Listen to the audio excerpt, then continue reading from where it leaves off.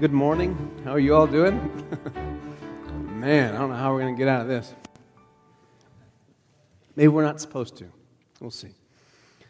Well, historically,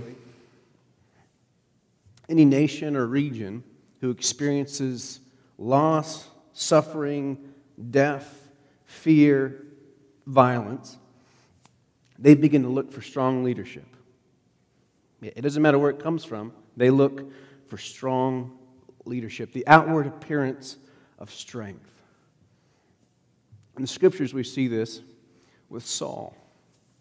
We have this time in the Scriptures where the Israelites are looking for protection, for safety, for direction.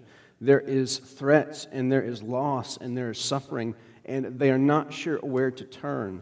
And in this moment, God speaks to them and says, "Turn to me. Allow me to be your king." And they say, "No. Send us a man." And so he sends them one. He sends them the outward appearance of strength, and he sends them Saul. And of course, we all know where this road goes. Historically, in Germany, Nazi Germany, the Nazi Party rose during a time of oppression, of drought, economic frustration, and fear. And in the midst of this time in history, this nation, this people, that's some of the most logical, intelligent, cultured nations on the earth, made some of the dumbest choices we've ever seen. And of course, we saw what happened with Hitler. Now, we understand that it doesn't matter what man anyone looks to. The only hope is Christ. But the prayer that we need to have right now is that in this time of fear and uncertainty, that we would have a nation that would begin to look not just to men, or even not to men at all, but would begin to look to a new king, to Jesus. So the question is, what kind of answer does the Scriptures have for this kind of situation? What does God offer us? If you guys were here around January, we did the entire series about the gospel. What's the gospel about?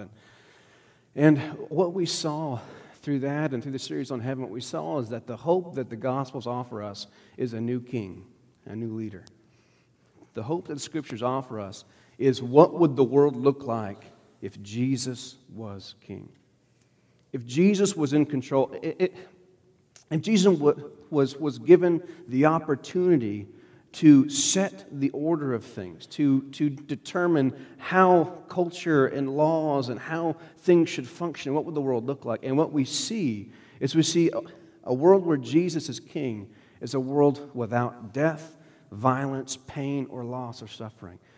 The hope of the gospel is that when Jesus returns, everything will be made right. But as we've talked about, the problem is this. The problem is that the only picture of this hope that the world has is you and me. The only place that the world is able to begin to grasp a true hope, the only place the world is able to begin to have a desire stir in them to turn back to Jesus is in the church, is by looking inside the walls of the church and seeing a world full of peace and order and love and sacrifice. A world where different races, incomes, educations, ages, backgrounds, experiences, the same things that are thrown into a pot in the world are supposed to be in the church, but when they look in the church, the outcome is different. And that's because the one thing that's different, the one thing that's supposed to be different between the church and the world is who is at the helm. And when you have a people who are led and governed, who are ruled by Jesus, it's to look different than the world is to look. But most of us this morning know that that's just not the case, is it? The hope of the world is to be seen inside the church. We all know it's Jesus. And of course, if anyone asks us on Facebook, we say, "Hey, we're praying." The hope is Jesus, everybody. You can post that on Facebook all day long. The problem is until they begin to see what it looks like when Jesus shows up in us, we have nothing to offer. We are just as scared and lost and angry and fearful as they are. So if you guys have your Bibles, let's go ahead and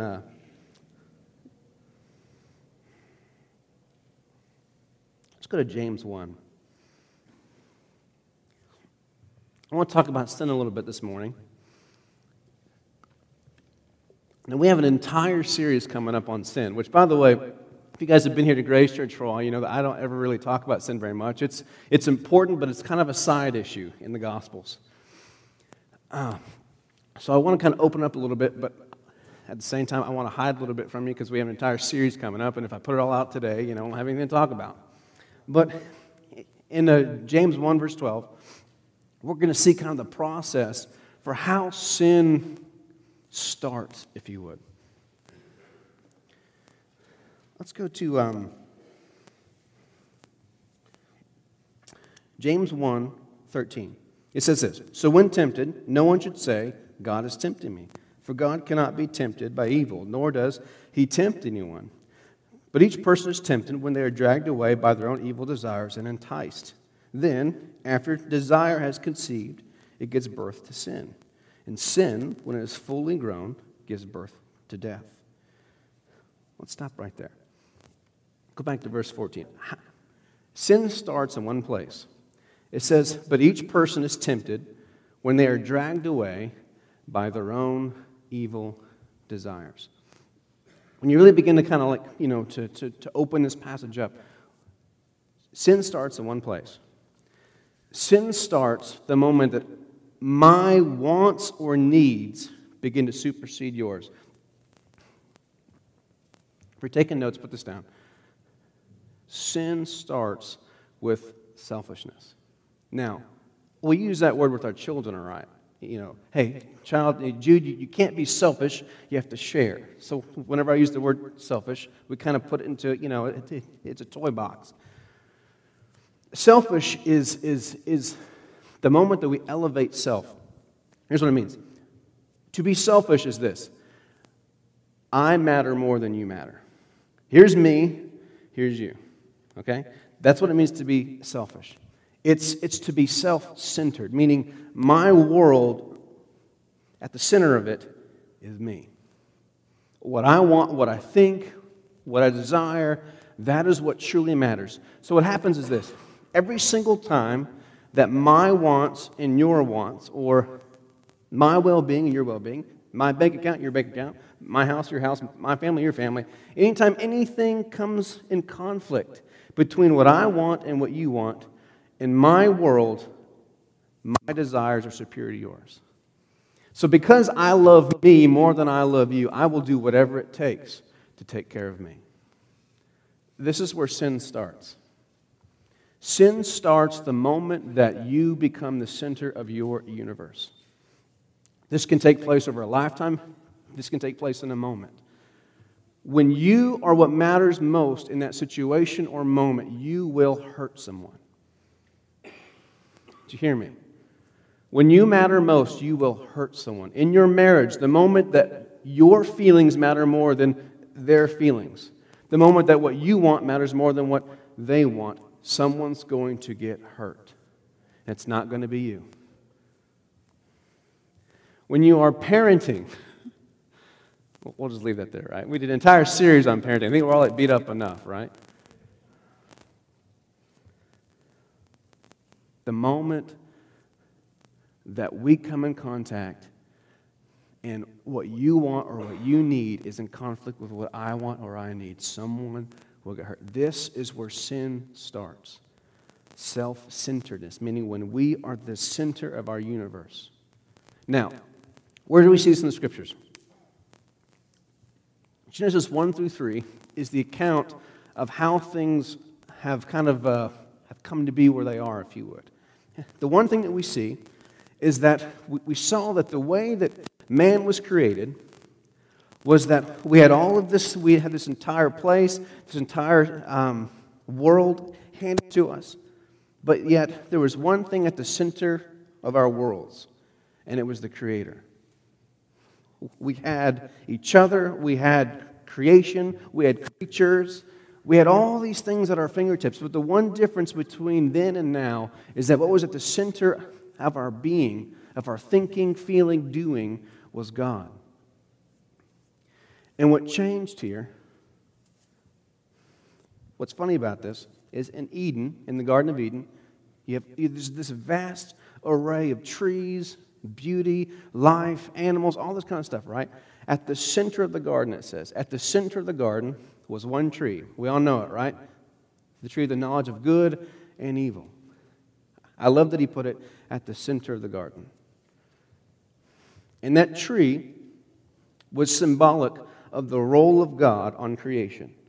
Meaning, yes, he created everything, but at the center of it, it was God's place to determine what was good and what was bad.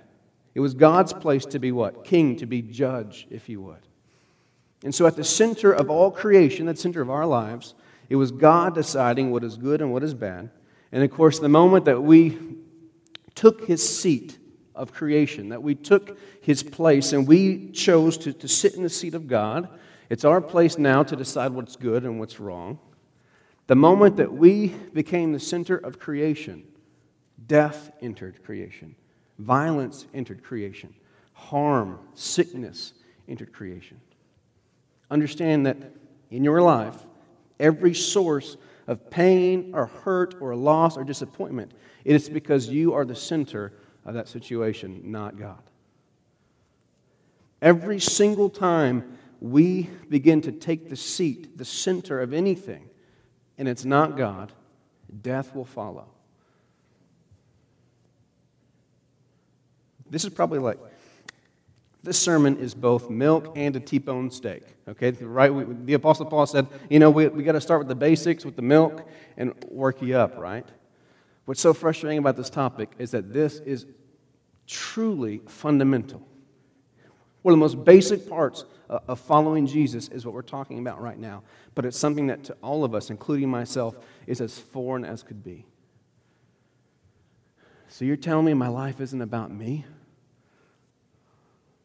So you're telling me it's not about my freedoms or about my opinions or about my wants or about my dreams? Because that's not what I was told. Because I've got the right to... What's the most recent one on Facebook right now? What is it? Is it guns? Guns? Oh, we're getting quiet. I'm American. My right is to have a whatever gun I want. I can have a bazooka. I can have a nuclear weapon. For all I care. Amen, right? Amen. Pastor Devin, when the world ends, you ain't coming to my bunker. These things are besides the point, right? The American dream, right? We all have the right to have our 3-bedroom home, to have our white picket fence.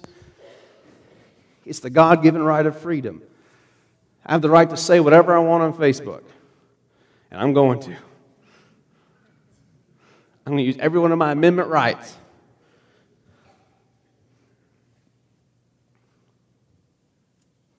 These are very small things, right? But what happens is each one of these small little areas or actions, at the center of it is we are putting ourselves first. We are deciding that what we want, what we think, what we feel is more important than what anyone else does. And we are judging, we are deciding between good and bad and saying, you know what? Yes, I can have this. And so, you know what? It's okay for me to do X, Y, Z. Every single time we are at the center of our lives, someone will get hurt. But I want you to understand something. In the kingdom of heaven, when Jesus returns, there will be no violence, no offense, no pain, no loss, no death. So something has to change. And what changes is this. The only ones of us who are going to be in the kingdom of heaven are going to be ones who submit to the kingship of Jesus. Everyone's real quiet. So would you like to try to convince me that what Jesus wants us all to do is to live the rest of our 60, 70, 15, 5 minutes, whatever it is we have left on the earth? Jesus wants us to enjoy all the freedom we get right here. Because the moment we die, it's complete submission to Jesus for the rest of our lives. Because what Jesus wants for us is to enjoy being God as long as we can on this earth. Because once we die, He's going to be God. Or, what the Gospels teach us, To confess with our mouths what? Jesus is Lord. And every day to pick up our what? And follow Him daily.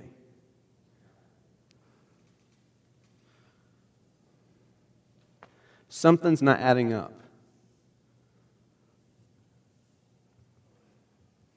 And so we have a society, a world where we have conflict right now. Because the needs and the desires of these people are conflicting with the needs and desires of these people. And they can't both have it their way. So what's going to happen? Violence, death, harm. And the question is, how do we factor into this? The truth is we factor the same way they do. We're all picking sides.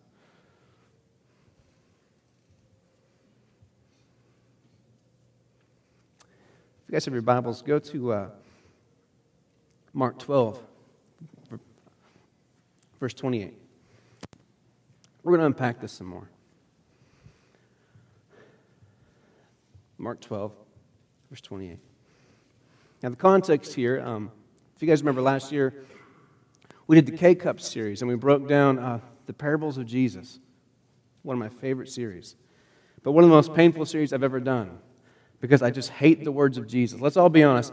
Jesus is the worst person to listen to, because He never says anything we like. And if you don't agree with me, you haven't read close enough.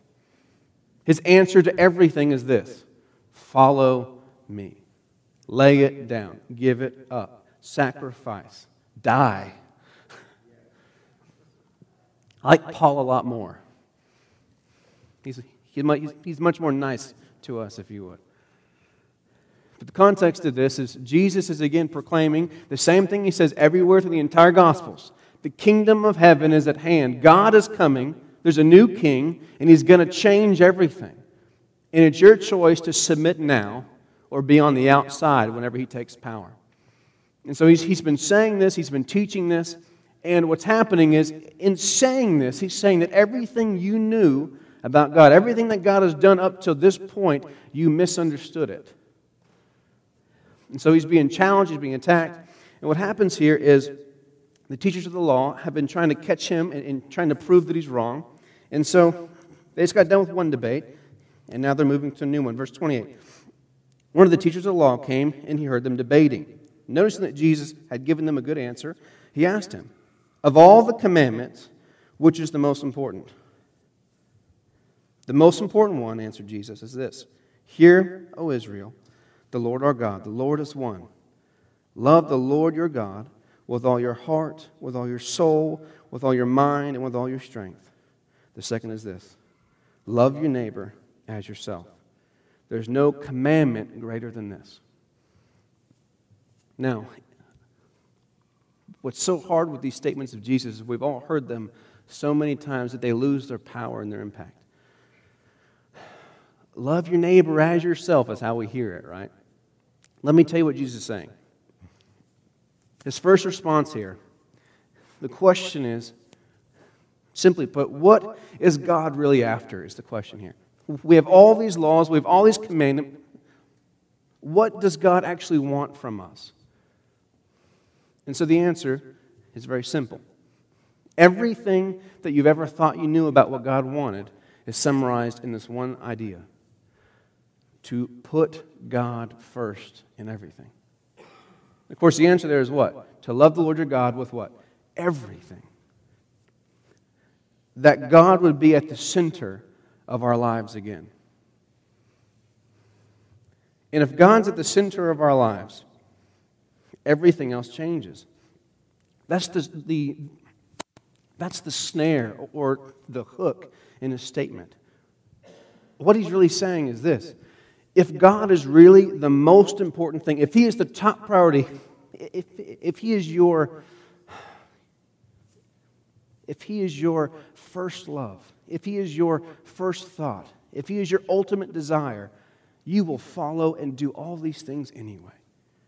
If what your life is really about is Him, everything else falls in line.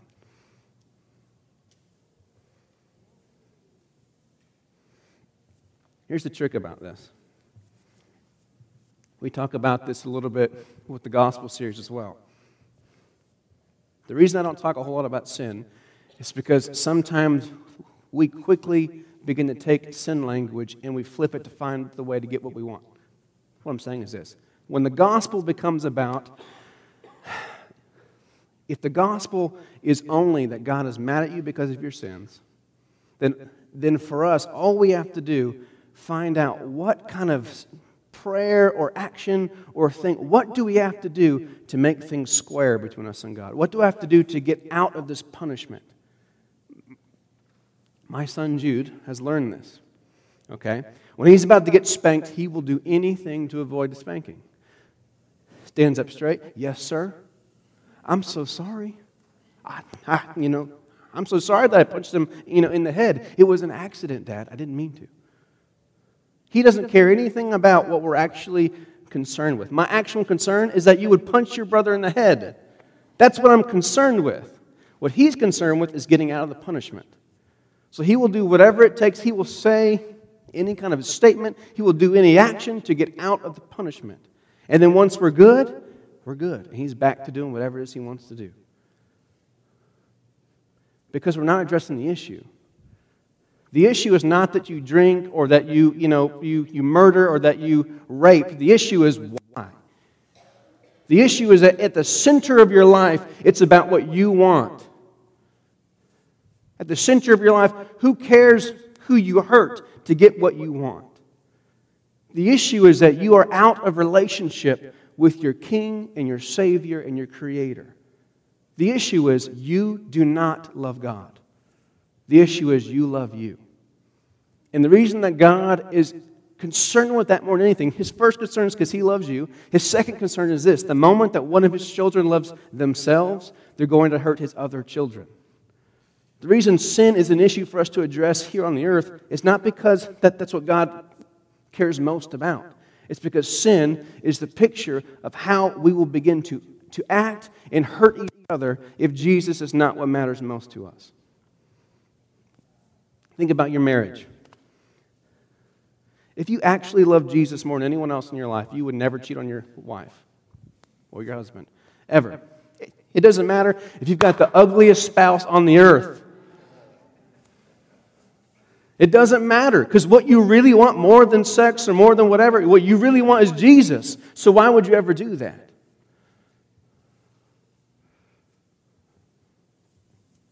When Jude behaves the best is whenever we have a very strong relationship. Whenever I haven't been spending time with him, if you would. He's been doing some swim lessons, and we have to sit there in this really hot, it's like a pool area. It's terrible. I have the baby, she's crying at me, And, we're sitting there, and he's learning to, blow bubbles, okay? It's impressive, but at the same time, we're all adults. We're like, good, you can blow bubbles. You've been doing that in your milk for years, Good job, But with him, he's so motivated because he wants my approval. Because in that moment, he sees me, we're connected, and so now each action, he's blowing bubbles. He's not worried about being punished or anything like that. His actions are coming from the fact that there is a relationship. And what matters to him in that moment isn't swimming. What matters to him is getting my approval. And so his actions are different. Now, the moment I walk out of the room, who knows what happens after that, right? So you have to understand this, okay? In essence, being a Christian, if you desire to follow Jesus, it starts with one place. If you want to be a Christian, learn to love God. Simple. Now, we don't have time to open up everything that love is. Simply put, love is a combination of choices and affections. Choices and affections. And so what loving God means is it's learning to choose God first and learning to care about Him, feel things about Him. Again, if you're married or you have relationships, the way you do that is by spending time with someone. You can hate someone, but if you're around them 24/7, you're going to start finding things in that person you actually like. Time investment. So loving God is about learning to choose Him first and about learning to focus your time and your thoughts and your emotions. And when you begin to put Him first, but spend time around Him, those emotions come. And of course, what's crazy about this is when the emotions come, you choose Him. And then when you choose Him, more emotions. And more emotions, and you choose Him. It's this beautiful cycle. But what happens when you don't choose Him? When you don't choose Him, then your emotions go to whatever it was you chose. And typically, if you're not choosing God, you're choosing you. Do not fool yourself. You typically only have one choice to make. Are you going to choose God, or are you going to choose you? And of course, when you choose God, it's also choosing your spouse or your children or, whatever. What happens is when we choose God, all of a sudden God shows up, and all of a sudden we have those great warm feelings, then we choose God again. But most of us haven't experienced that in a while. Let's be honest. No one's honest. Okay. Most of us choose us, and it feels good. And then we choose us again. It feels even better. There's a problem, though. Every time we choose us, it feels good, but there's someone else suffering on the other end of our good feelings. We get in this fight, I choose me. And so I say the words I want to say. It feels so good to get it off my chest and just to burn her. Come on. Have you ever been in a fight? Okay. Lord, have mercy today. We're talking about sin. Don't be dishonest, all right? Be honest. And it feels so good just to get those words off your chest. I finally said everything I wanted to say and got her. Whew. And of course, my feelings and my well-being and my desires, feels great. But someone's suffering at the end of this choice. And what happens here is the baby step of following Jesus is learning to choose Jesus. Hear me. The most fundamental part of being a Christian is learning to love God. If you haven't learned this yet, you are still in diapers. Now, I'm not saying you have it perfect. There's no one in the room who has it perfect. But if this is not your goal, if this is not your focus, then you have not learned what it means to be a Christian. It's not about prayer, friends. It's not about intercession. It's not about missions or food. You can do all these things and do them from the wrong motives.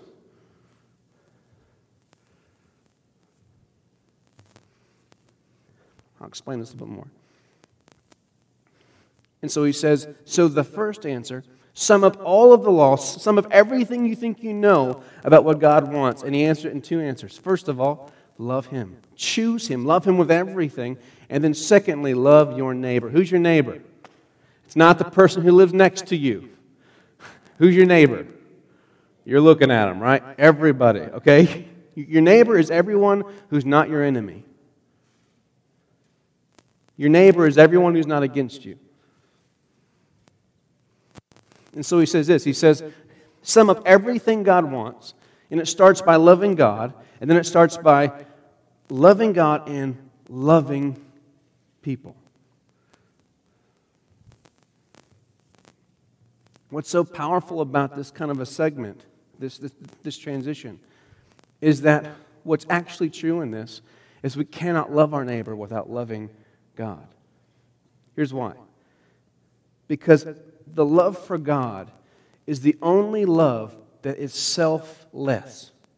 Meaning, at the center of this love, of these feelings, of these choices, of this thought process, at the center of this world of loving God is God's at the center. It's not about me. It's about Him. All I want is Him. It's not about me or my feelings or what I want or my hurts and my pains. It's about Him. The problem with all other kinds of love is it's about you at the heart of it. So even if on the outside I love my neighbor, I really love my neighbor because of what I get from my neighbor. I really love my neighbor because he's a good neighbor. He mowed my lawn. He's nice to talk to. The people you love without Jesus are people that you like. Come on, people.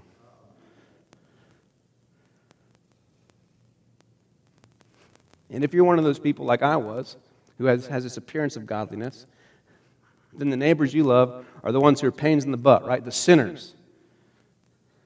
Oh, I just love that person. But the reason that you love those people, it's still selfish. Because you're investing in people, oh, this person's just lost, or they're just hurt, they're angry. But what's really at the root of it is it feels good for you to try to help people. It feels good for you to feel like you're doing good. Well, see, I'm out there loving someone who no one else loves. I'm out there being a blessing to a heathen, a sinner. And even in this love, it's limited because it's self-centered. It's all about what I get. And so the moment that there's no more pull from it, the moment I don't get anything more from it, I begin to look elsewhere. I can have the most overwhelming affections for a spouse, but if at the center of it, it's not coming from my relationship with Jesus, that love will stop at some point. When that person, when they disappoint me, when they don't meet my expectations, when they don't provide what I need, when they get older, when they get ugly, when they get hurt, when they get sick, when they, whatever, my love, my affections will wane. Are you here this morning? This is some truth, by the way. You can love someone and then fall out of love with them. That's actually very possible. But I'll tell you what, that wasn't God love. It wasn't flowing from your relationship with Jesus because you only loved that person because of what they gave you.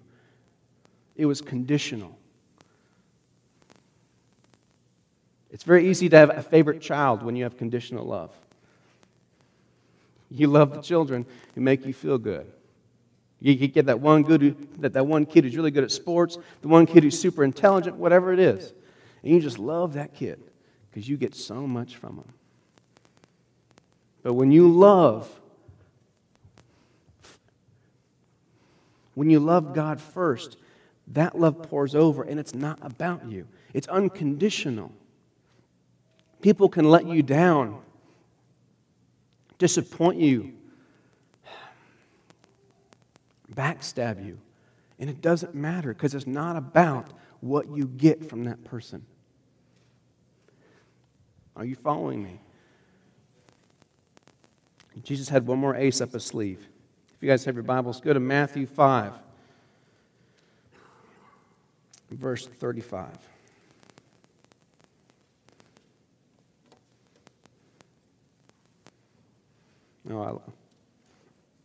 Verse 38, I apologize. 5:38. I just love this verse. This is going to be fun for us to read. You have heard that it was said, eye for an eye and tooth for tooth. But I tell you, do not resist an evil person. But my amendment right, if they come in my property, I can shoot them dead. Let me tell you, as an American, you have that right. As a Christian, you need to pray about that a little bit. Let's keep reading. If anyone slaps you on the right cheek, turn to them the other cheek also. If anyone wants to sue you and take your shirt, hand over your coat as well. Ugh. As I told you, I don't like the words of Jesus. If anyone forces you to go 1 mile, go with them too. Give to the one who asks you, and do not turn away from the one who wants to borrow from you. You have heard that it was said, love your neighbor and hate your enemy. But I tell you, love your enemies and pray for those who persecute you, that you may be children of your Father in heaven. Let's pause right there.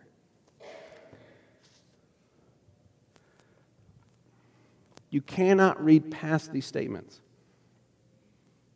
You can't. You cannot fast forward to the Apostle Paul. Well, forget about what Jesus said. Paul said, we do these things so what? We love our neighbor, we love our enemy so that what? So that we may actually be children of our Father in heaven.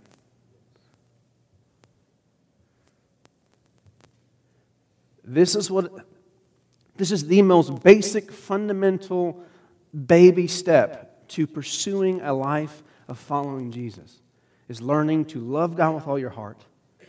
And then you learn to love everyone else. And then guess what?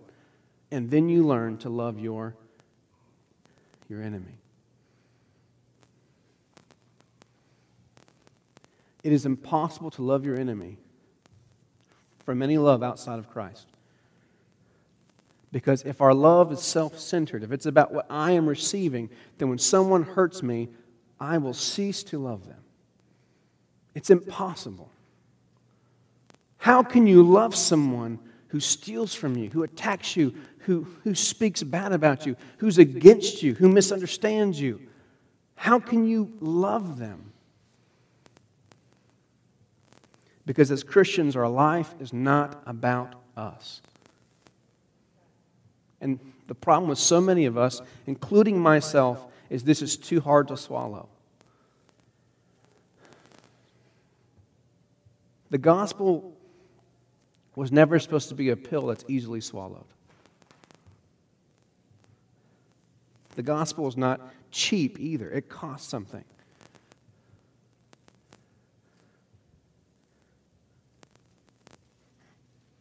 The Roman road prayer that we've all, probably said. Confess with our mouths that Jesus is Lord and believe in our heart the Father raised Him from the dead. We have cheapened that so much. That statement is terrifying. To declare that from this moment on, I'm going to live under the rule of Jesus Christ. From now on, my entire life is about allowing Him to be the center, and everything else follows after that. And because He's the center, I have to love who He loves. I have to act the way He acts. I have to live out the rest of my life the way that He would live it out. And there's no one in this room who wants to do that. You shouldn't even want, if you do want to do that, I want to hang out around you much more. Actually, I'd like to hire you. I'm being honest. You can take my place right now. Do a much better job than I do, because I don't want that. So here we are, surrounded by this world of hate and violence, and it's only going to get worse. There is no answer in sight. You cannot kill all the bad guys. Let me tell you again, you cannot kill all the bad guys. Read history. It doesn't matter who you kill. There's going to be another one pop right up. Because as long as this world is centered on self, what I want will always come in conflict with what you want. And the question is, whoever's more powerful will get what they want. And whoever doesn't have the power will go get the power to get what they want. And it will never end.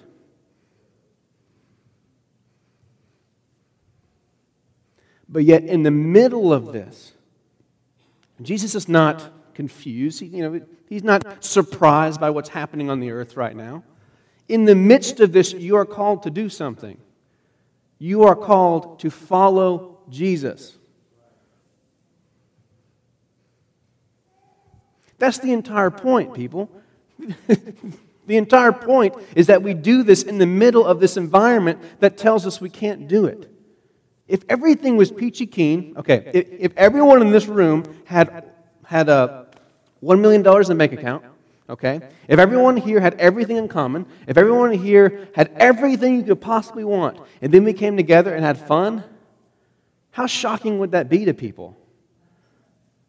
Can you believe those people? They're just so loving because they're all stinking filthy rich. I want to join that club. Not a lot of people get shot at the country clubs, let me tell you.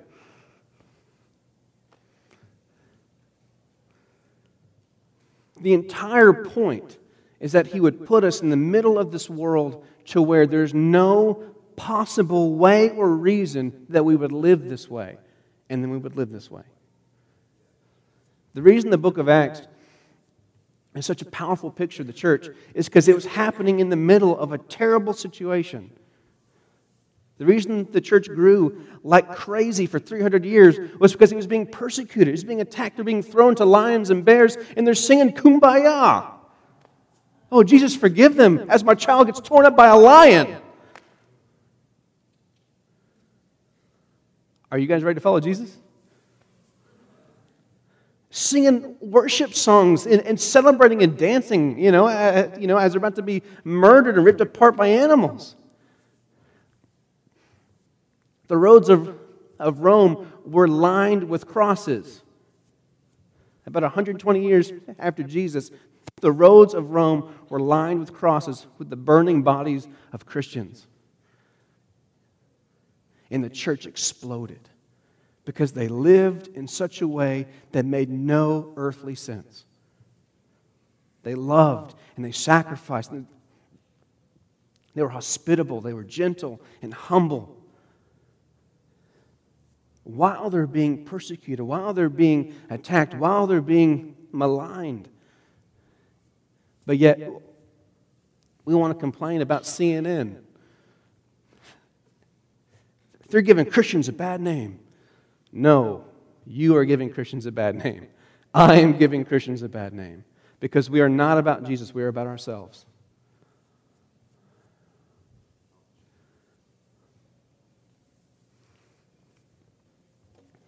Here's a verse we'll end on.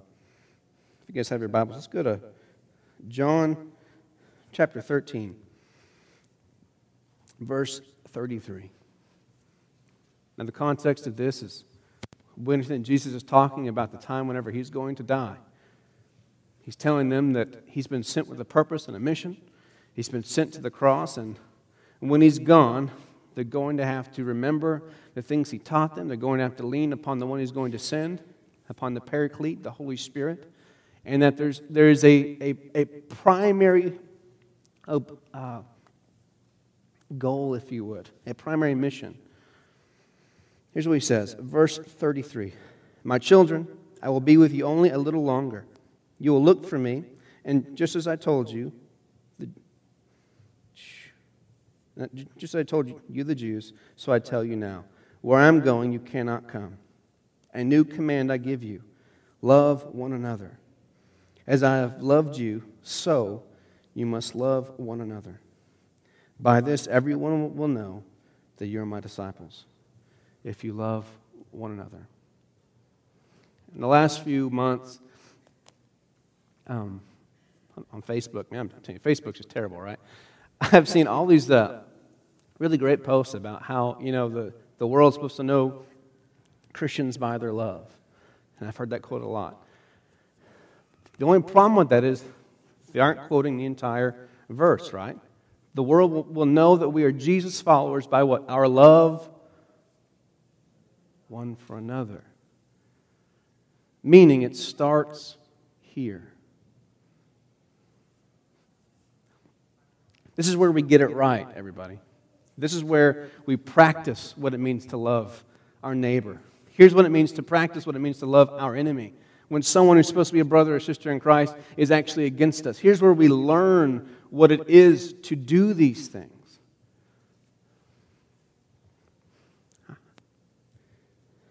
As I've said before, I used to believe that the hope of the world was signs and wonders and more power of the Spirit. I believe that there will be times where that does happen. But I still believe that Jesus was right. The hope of the world, the way that the world will see that Jesus is God, Jesus is real, and that His followers are actually real is going to be when we learn to walk this out together. And it sounds simple and it sounds cute, but I hope you've heard me this morning. The problem with every one of us this morning in trying to follow Jesus is that we are at the center of our lives. And the moment that what we want comes in conflict with God, we choose us every time.